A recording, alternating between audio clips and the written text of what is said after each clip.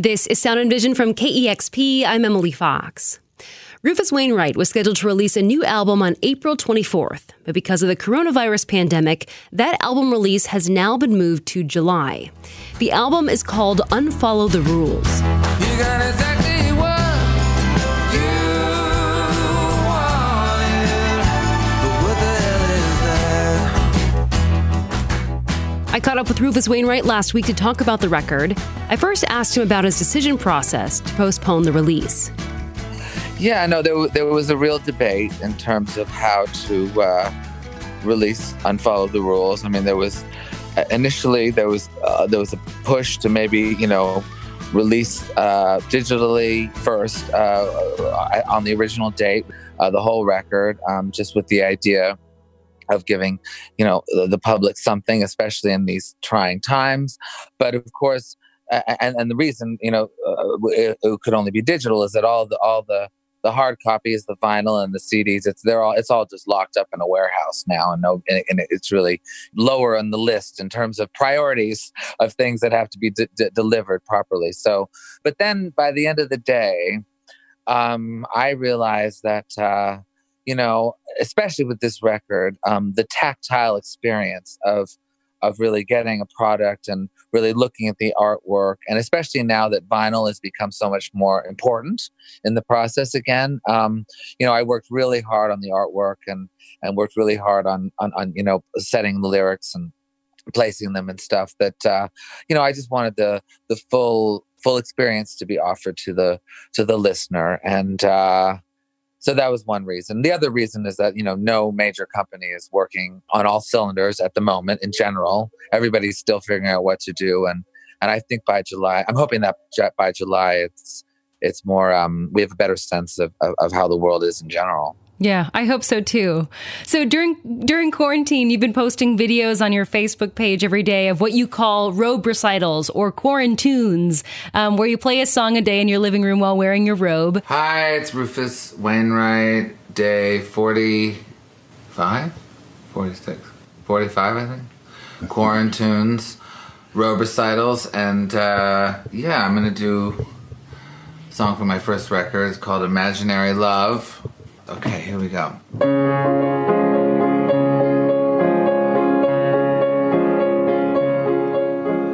Do you feel like the coronavirus has forced you to think of new ways to connect with fans or different ways to perform? Yeah, well, I mean, I have, with the issue of not putting out my album when it was supposed to be and subsequently canceling, dozens of shows, at least. I felt it necessary to keep on putting music out regardless and investigating new avenues. And the Quarantunes has been really, really great. It's very easy for me to do. It's just one song a day in my bathrobe, and it's become quite popular. And I'm also, I have to say, a little bit impressed with myself in terms of the fact that I think we're on day 45 today, and I've done 45 of my songs. Every day is different, so I've written that's a lot of music. so it's kind of nice to be reminded that I've worked hard over the years. I've also done some benefits for the World Health Organization. I've also now my family is in the midst of compiling a track that we're going to release together. All of us singing a beautiful folk song. So yeah, I think it gives. I think there's a lot of different avenues that one can explore, and I think that's fantastic. I do feel though that the audience will want the live experience at some point, and that there is an aching that has developed for human contact that when we can all be in the room together again, it'll be pretty fantastic. Yeah, I hope so too. You had mentioned earlier in the interview, putting out a video of your family, singing together, and you have a lot of really interesting ties to just, music legacy in general. Your father is Loudon Wainwright, a folk artist, and actually your daughter is the granddaughter of Leonard Cohen. You were a sperm donor to his daughter and have a daughter yourself with Leonard Cohen's daughter, if that makes any sense, that whole lineage there. But anyways, I understand that your daughter inspired the title of this album, Unfollow the Rules. Can you talk about the story behind Unfollow the Rules? Yeah. No, she's a very precocious child. We have, we share custody with her. We have her 50% of the time with her mother. So it's she lives with both the Cohen side and the Wainwright side, and she's a very lucky child because they're both very interesting areas. Anyways, but she one day she just walked into the living room. And we were all sitting around, and she expressed, or should I say, she's almost announced the fact that she no longer wanted. She would like to unfollow the rules, and then promptly walked out of the living room, and everybody was left sort of jaw dropped. And I just immediately thought that was a great expression, and then wrote a song, and then very mathematically, almost, it became the title of the record, because everyone I spoke to in terms of titles and concepts, that it just, everybody started coming back to that expression. So it's scientifically proven. To unfollow the rules. I like that. So what I love about your music is, you're a contemporary artist, but you bring in aesthetics of classical music, opera, and musical theater in your work. And you've actually written an opera yourself. And I understand one of the singles off your new record, Trouble in Paradise, was actually written for a musical. There's always trouble in paradise.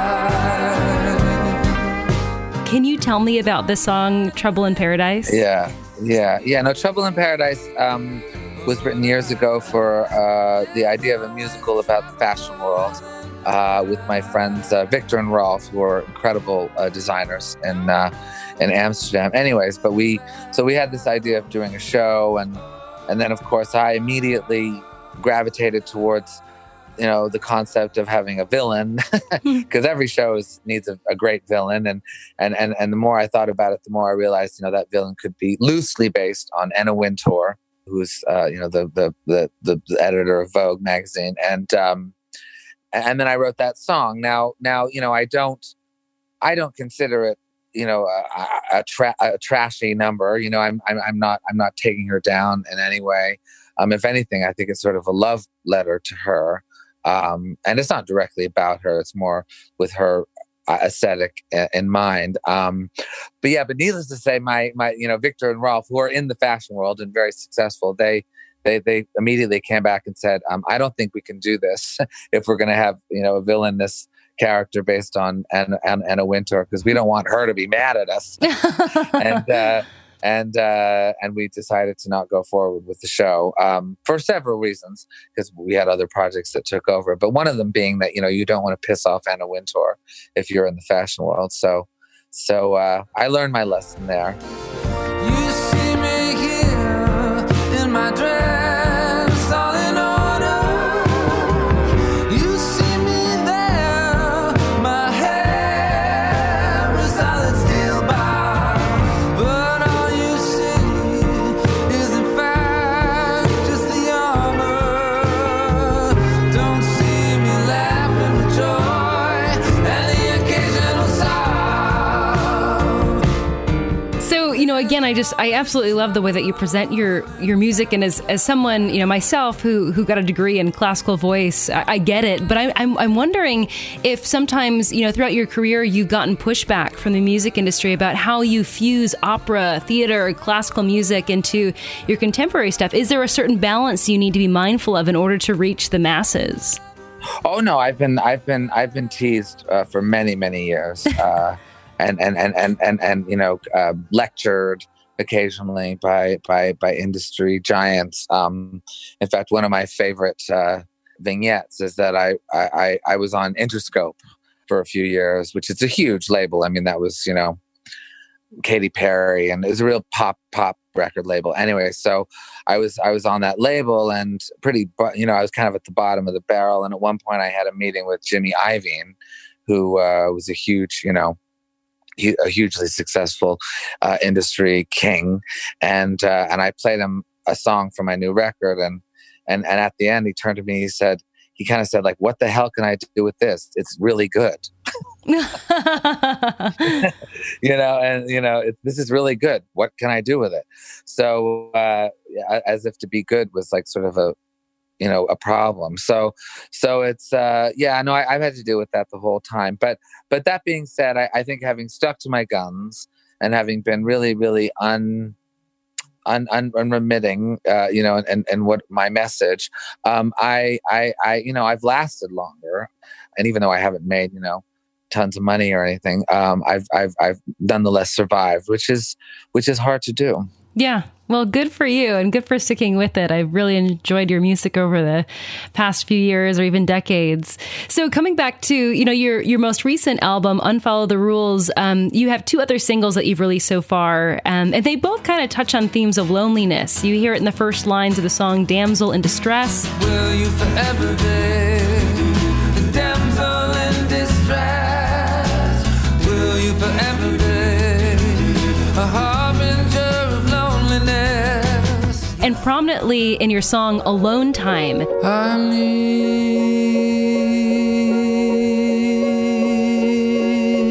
a little alone time. Do these songs bring different meaning to you during these times that we're now in social isolation when it comes to this idea of loneliness?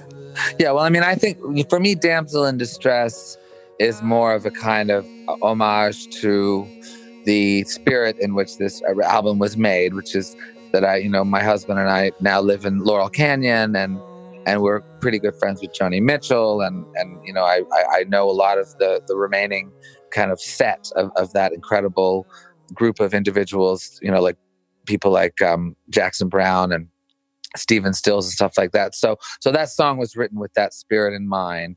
So musically, that's where I place it. I think that Alone Time is very prescient at the moment. It's a song, when we found out that we couldn't release the album last week and that we would be pushed to July 10th, we felt a real strong need to release something regardless, and we released Alone Time with the full knowledge that this was, this is really a song that should speak to people at the moment in terms of what's going on and this period that we're in, where everybody's having to focus inward and stop and really contemplate, what it means to be an individual, both for our own safety and for those around us. So it's I don't know. I'm hoping that it's a nice addition to this very introspective period we're in at the moment. Yeah.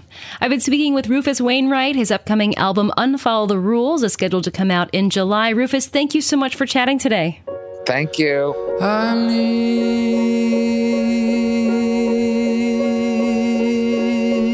a little alone time, a little dream time, but don't worry, I will be back, baby.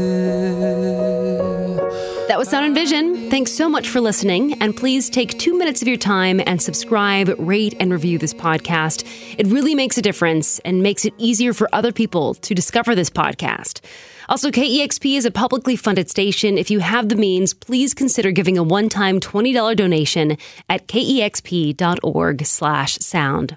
Thanks so much for listening.